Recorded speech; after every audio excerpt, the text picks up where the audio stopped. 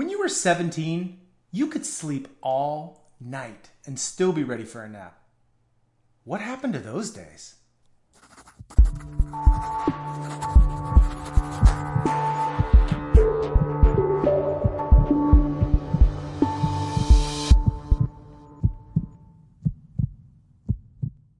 Hey everybody, Aaron Wenzel here, host of the Concierge Medicine Show, where we exist to give you the conversations that you need to be having with your doctor in 30 minutes or less. Welcome to episode 3. Is there even any hope for sleep? I mean, in this world of fast-track executives and the latest, greatest startup entrepreneur and always trying to manage and balance a family life with our work ambitions, it's really hard to turn it off. I mean, our minds are going a million miles a minute, and then all of a sudden at the end of every productive day, we are supposed to just magically be able to turn it off? Well, I'm here to tell you that as the case for sleep is being made, there is hope. In today's show, I'm going to be giving you 3 things that you need to be considering and conversations that you need to be having with your primary care physician as it pertains to sleep. Here's the deal.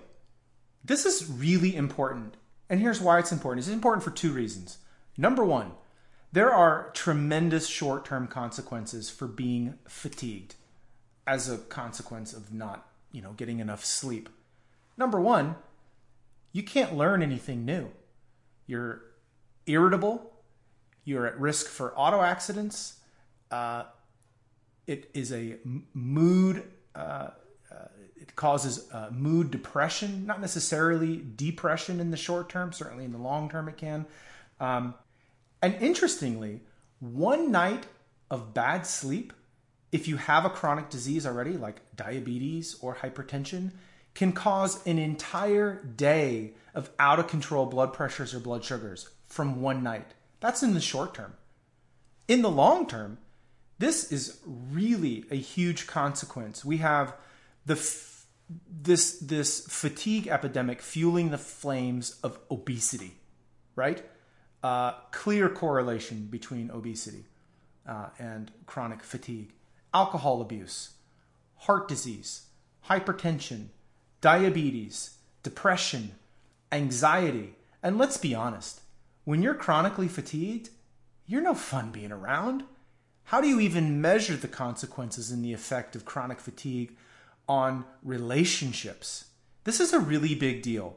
That's why this is important. I want to give you 3 very practical and real conversations around sleep that you need to be having with your doc. Number 1, you fall into one of 3 camps. Either you know what I'm talking about and you take sleeping medication currently. You know what I'm talking about and struggle with sleep but don't take anything, but are considering some medication. Or you struggle with sleep but you'd never touch a medication. No matter what camp you fall into, this is a really interesting conversation still to be had, because whether it's you or someone you love, somebody is struggling with sleep. And so when we address this question of, do I need sleeping medication? First of all, if we're at the point where let's just presuppose that we're already at the place where we need to be saying medication or no medication, that we've done everything that we can outside of the medication world to address our sleep. We really have to look at it in 2 lanes. One is there are medication solutions that are non-habit forming that can help you sleep. And then there is another lane of habit forming medications that can help you sleep as well. In the non-habit forming lane, we've got the 2 most common medications that have been around the longest and are, for the most part, thought to be safe, really no risk for long-term abuse or habit-forming type behaviors. And that is Benadryl. Believe it or not, the active ingredient in Benadryl is a first-line treatment for insomnia. something that I take regularly after working a run of night shifts and my sleep-wake cycle is off. I will often take Benadryl prior to going to sleep. It is fantastic for sleep aid. It's good for allergies too, but in this case, it's actually really, really good for sleep. It should be noted that about 10% of the population that takes Benadryl will have kind of a paradoxical effect. It actually makes you hyper. Obviously, if that's you, it's not a good choice for you. Something to talk about with your doc. But in most cases, Benadryl is a fantastic first-line treatment for insomnia. The second non-habit-forming option is melatonin. Again, been around a long, long time. Melatonin is actually a hormone, and we now understand this robust application of melatonin in health, but it's most famous and most widely used in the context of treating insomnia. And one of the commonest phrases or conversations that I have with my private clients is, "Oh, doc, I've tried melatonin. It just doesn't work for me." You would be surprised. Some people need really, really, really high levels of melatonin to initiate and maintain sleep. So if you've tried it before and it hasn't worked, I would chat with your doctor about the dosing, and you can really push those doses up pretty high in order to see if it has that effect for you, because you might be somebody that just needs a higher dose to get the benefit. Again, really considered a safe medication, really no long-term or short-term consequences of significance with those two options. Then we've got the other lane, the habit-forming medication that you and I get inundated with advertisements about. We all know somebody, maybe ourselves, who's either using it or has used it in the past. And that is the world of the Ambien and Lunesta. Those are the two most common. They work very similarly, have very similar side effect profiles, very similar net effect. They're both considered hypnotics. They both work very well at making you sleepy and maintain sleep. The challenge with them becomes your brain and the chemical in these compounds develop a relationship very quickly. And they're intended, like lots of medication, to be used in the short term. Maybe coming from overseas, you have coming off night shifts today. It helps with the transition. It helps getting you back into that normal sleep-wake cycle. The challenge becomes when you blink and 10 years have gone by and you've been on Ambien and Lunesta every night, and now you're totally paralyzed without it. And it's virtually impossible to initiate sleep without it once you get to a certain point. So there are drawbacks. The benefit of them is that they work, for most people, fantastic. I mean, they really do the job. If your goal is to get to sleep, they will usually put you to sleep. So much so that one of the big things that I coach my clients, my private clients with is, listen, if you don't have a 7 to 8, maybe 9 hour runway of sleep time, don't take this medicine. Because if you're one of these people who need help to get 5 or 6 hours of sleep, you might be pretty groggy those first few hours when you wake up. And that can have a lot of negative consequences. It puts your safety at risk. Obviously, if you're a high performer and you're showing up at the office first thing in your peak hours and you're not on your game, that can be a real problem. So the first consideration with your physician is, do I have enough bandwidth in my schedule to carve out at least 7 hours to commit to restful time? If you don't, I would not recommend Ambien or Lunesta. You really can run into problems if you don't have that. The next thing to consider is that there, again, about that 10% of the population has a really undesirable effect on a side effect of these medicines, and that is this amnesic type response where they will be very forgetful. Again, if you're sleeping, that's fine. But there are plenty of documented cases, both celebrity and otherwise, where you get people who have run into problems with using this medication for sleep, but then not sleeping. And there's a whole euphoric kind of amnesia type scenario where you get into behavior where you don't even remember. And obviously the implications of that are pretty clear. You don't want to do that. If you're going to use these medications, especially the habit-forming medicines, you've got to be ready for bed within 30 minutes or an hour, and you got to have about 7 hours. You know, the other thing to consider is if you're on these long-term, there are some serious considerations for coming off of them, and we'll talk about that in a little bit. But those are the non-habit forming and habit forming options for sleep medication. If you're at that point in your life where you're really struggling with sleep, and presupposing you've gone through all of the other things prior to the medication discussion, the medication discussion with your physician is the non-habit forming version, the Benadryl, the melatonin. Have we exhausted those? Or the Lunesta, Ambien. Are these appropriate for me? And do I have enough safety built around taking that that I understand that I'll be safe? And I guess thirdly around that is understanding that there is a clear correlation with a potential for abuse and dependency on those medications, which, you know, is case by case. You got to look at it and figure out if it's right for you. But those are the options. The second conversation I want to have is around the topic of, I'm already on sleeping medication. How do I come off? And this is a really good question, and it's not super easy. It's achievable, but it's not super easy. You know, as we talked about, if you're on sleeping medication and you happen to be on Benadryl or melatonin, there really isn't any negative consequence for not taking it. It might be a little bit challenging to get back into sleep. Again, you'd have to lean on the sleep hygiene type techniques, but there really isn't any physiologic response of dependency or withdrawal that take place with the melatonin and Benadryls of the world.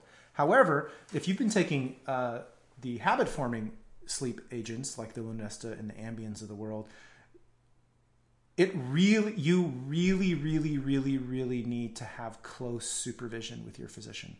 The withdrawals can be pretty intense, and the consequences as it pertains to sleep and overall mood can be pretty intense, like I said. And so, not that it can't be done. It certainly can be done and is done. I do it all the time. I take people off of these medications. It's just something that you and your doctor have to walk through together. There has to be a plan, a weaning off, very strategic. So if you're somebody who's taking them and and you're doing great, then stay the course. Obviously, it's working for you. But if you're at a point in your life where you want to really pursue non-pharmacologic strategies to get some sleep, and you need to come off the Ambien and Lunesta of the world, it needs to be done very carefully and under doctor supervision. You know, the last conversation really is something that we've alluded to a couple of times now, and that is this notion of sleep hygiene. It's a term that us in the medical field use to kind of umbrella discuss what are all the things for clean sleeping. And it sounds kind of goofy the first time I heard it, but that's really the official term. And it includes things like, do you sleep in a dark room? You know, there are plenty of adults that have a TV on in the background. And people say, I can't sleep unless there's a little light in the background. Or is there, you know, a hall light on? Or do your children sleep in your room so you have lights on? There's this ambient lighting. Listen, if there is anything but utter darkness, it is affecting your biochemistry and it is affecting your sleep. Rule number one for sleep is it's got to be pitch black. It just has to be. And if you've got to sleep with children or people who need a light, then you need to get a mask. I mean, really, you really do. That's step number one. Step number two, quiet. It has to be quiet. If you're sleeping with white noise, again, if you've got the TV on in the background for white noise, it is interrupting your deep sleep, which has tremendous consequences, because you may You may not be able to get to sleep as soon as you need to be. You might get to sleep but never go deep enough, and so your sleep is not satisfying. So a dark, quiet room is step number 1 and 2. Step number 3 is 0 screen time within 30 minutes of bedtime. That means no TV, certainly no TV in the bedroom. I'm a huge advocate of no TV in the bedroom. It's too tempting to lay in bed and turn on TV. It's also a big no-no to have your phone. I mean, I'm all for social media. I'm all for connectivity. I'm all for, the benefits that technology has given to us. But you have to have boundaries, and you have to put that thing on your nightstand 30 minutes before bed minimum. And especially if you're a high-level executive, if you're a public figure, if the last thing you need to be thinking about right before you go to bed is stuff. That's sacred time, and you have to absolutely guard that 30-minute window leading up to bed. So no screen time for 30 minutes. Let's see, what else? I'm actually a fan of not only no screen time for 30 minutes, but no stimulation for 30 minutes. Very mild to 0 stimulation for 30 minutes. And that includes reading. If you're somebody who's used to reading before bed, that's fine. Just don't do it in bed. You need to be sitting up. If you feel the need to read, and that's part of your routine, which love reading. I'm a big believer in reading. But you got to do it in a chair with some ambient lighting. When it's bedtime, your bed needs to be, your body, like a little baby, gets in that routine and knows as soon as you hit those sheets, as soon as your head hits the pillow, the process is beginning. Just like when you smell barbecue an hour before it's being served, your digestive tract is totally ready for that meal. It prepares. Your body has to be prepared for sleep, and anything you're doing to stimulate is really going to stand in the way of when you're asking your body to sleep. So no stimulation. If you got to read, get out of your bed and read. Let's see, what else can we talk about that would be great for sleep hygiene?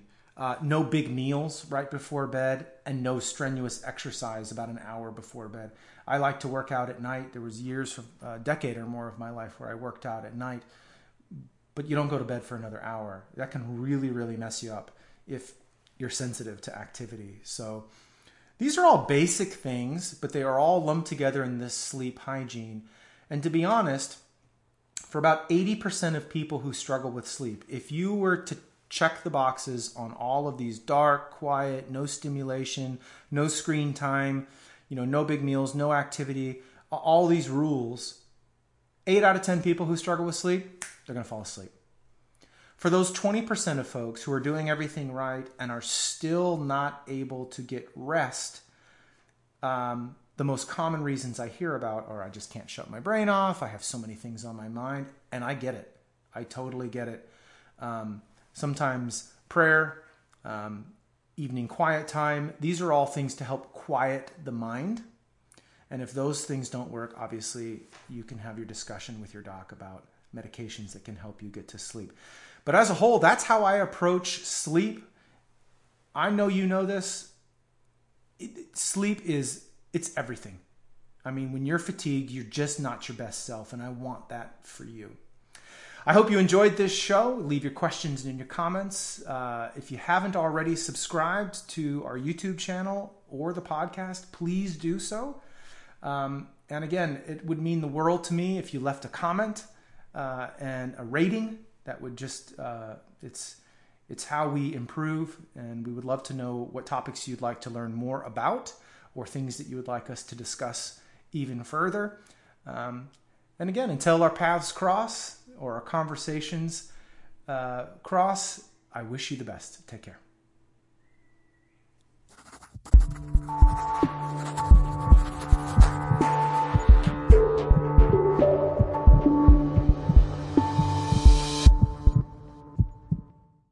Hey everybody, thanks again for watching the show. I'm sure it goes without saying, but I feel compelled to share with you. Obviously, I want to help as many people as possible. But before you make any medical changes, please consult with your physician. Don't do any of this on your own. You don't want to put yourself in any harm's way. And again, thanks a bunch for watching the show. If you have any questions or comments, again, please leave them and we'll get back to you. Take care.